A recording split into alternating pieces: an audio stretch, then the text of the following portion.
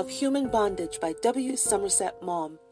Chapter 64, Segment 1. But about 3 in the morning, Philip awoke and could not sleep again. He began to think of Mildred. He tried not to, but he could not help himself. He repeated to himself the same thing time after time till his brain reeled. It was inevitable that she should marry. Life was hard for a girl who had to earn her own living, and if she found someone who could give her a comfortable home, she should not be blamed if she accepted. Philip acknowledged that from her point of view, it would have been madness to marry him. Only love could have made such poverty bearable, and she did not love him. It was no fault of hers. It was a fact that must be accepted like any other. Philip tried to reason with himself. He told himself that deep down in his heart was mortified pride. His passion had begun in wounded vanity, and it was this at bottom which caused now a great part of his wretchedness. He despised himself as much as he despised her. Then he made plans for the future, the same plans over and over again, interrupted by recollections of kisses on her soft pale cheek, and by the sound of her voice with its trailing accent. He had a great deal of work to do, since in the summer he was taking chemistry as well as the other 2 examinations he had failed in. He had separated himself from his friends at the hospital, but now he wanted companionship. There was one happy occurrence. Hayward, a fortnight before, had written to say that he was passing through London and had asked him to dinner. But Philip, unwilling to be bothered, had refused. He was coming back for the season, and Philip made up his mind to write to him. He was thankful when 8 o'clock struck and he could get up. He was pale and weary. But when he had bathed, dressed, and had breakfast, he felt himself joined up again with the world at large, and his pain was a little easier to bear. He did not feel like going to lectures that morning, but went instead to the Army and Navy stores to buy Mildred a wedding present. After much wavering, he settled on a dressing bag. It cost £20, which was much more than he could afford, but it was showy and vulgar. He knew she would be aware exactly how much it cost. He got a melancholy satisfaction in choosing a gift which he knew would give her pleasure, and at the same time indicate for himself the contempt which he felt for her. End of Segment 1.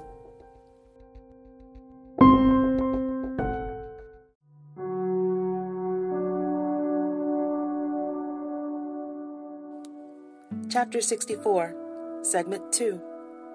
Philip had looked forward with apprehension to the day on which Mildred was to be married. He was expecting an intolerable anguish, and it was with relief that he got a letter from Hayward on Saturday morning to say that he was coming up early on that very day and would fetch Philip to help him find rooms. Philip, anxious to be distracted, looked up a timetable and discovered the only train Hayward was likely to come by. He went to meet him, and the reunion of the friends was enthusiastic. They left the luggage at the station and set off gaily. Hayward, characteristically, proposed that first of all they should go for an hour to the National Gallery. He had not seen pictures for some time, and he stated that it needed a glimpse to set him in tune with life. Philip for months had had no one with whom he could talk of art and books. Since the Paris days, Hayward had immersed himself in the modern French versifiers, and such a plethora of poets is there in France, he had several new geniuses to tell Philip about.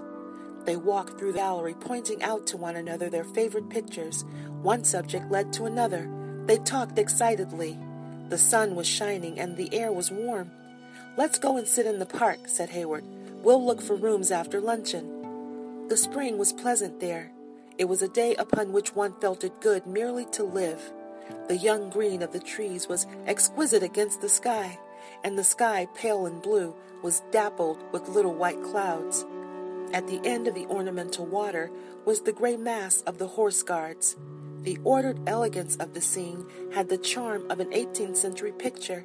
It reminded you not of Watteau, whose landscapes are so idyllic that they recall only the woodland glens seen in dreams, but of the more prosaic Jean-Baptiste Pater.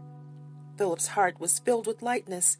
He realized what he had only read before, that art, for there was art in the manner in which he looked at nature, might liberate the soul from pain. End of Segment 2.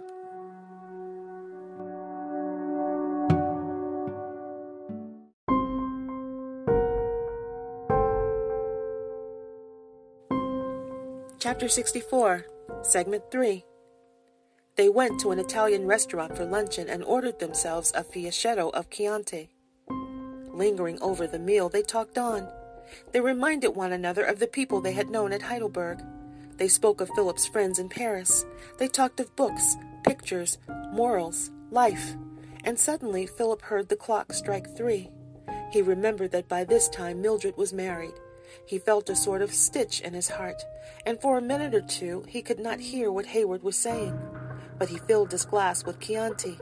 He was unaccustomed to alcohol, and it had gone to his head. For the time, at all events, he was free from care.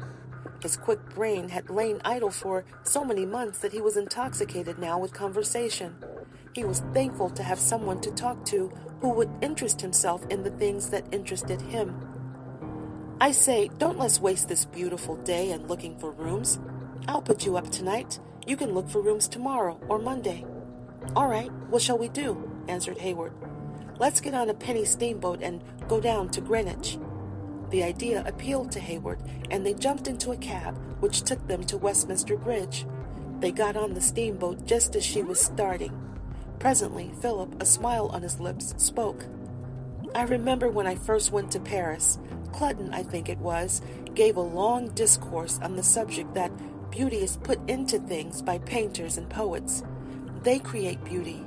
In themselves there is nothing to choose between the campanile of Giotto and a factory chimney, and the beautiful things grow rich with the emotion that they have aroused in succeeding generations. That is why old things are more beautiful than modern. The ode on a Grecian urn is more lovely now than when it was written, because for 100 years lovers have read it, and the sick at heart taken comfort in its lines." End of Segment 3.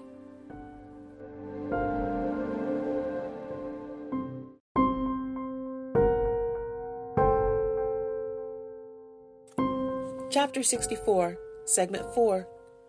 Philip left Hayward to infer what in the passing scene had suggested these words to him, and it was a delight to know that he could safely leave the inference.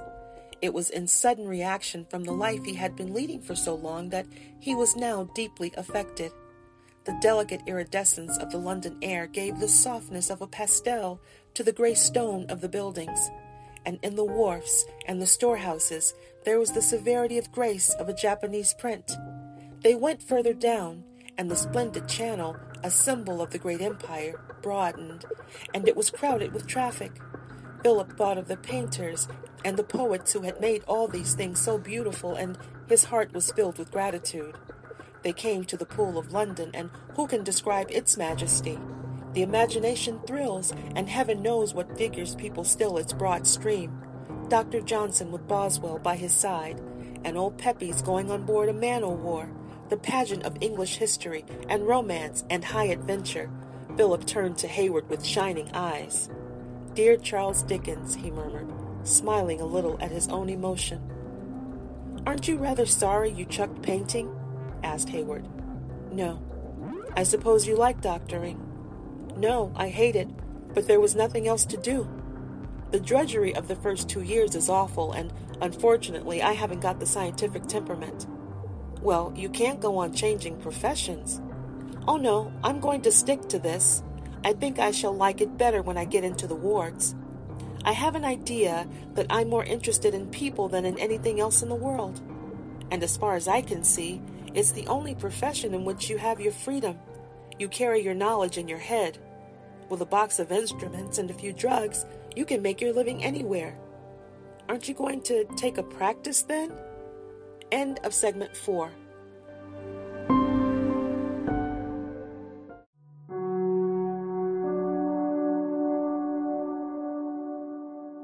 Chapter 64, Segment 5.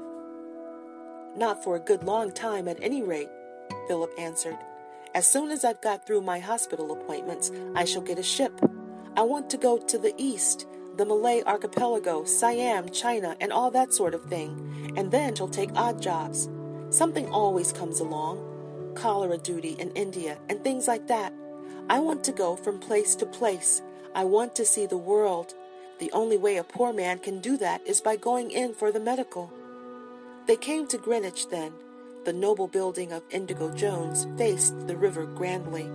"I say, look, that must be the place where poor Jack dived into the mud for pennies," said Philip.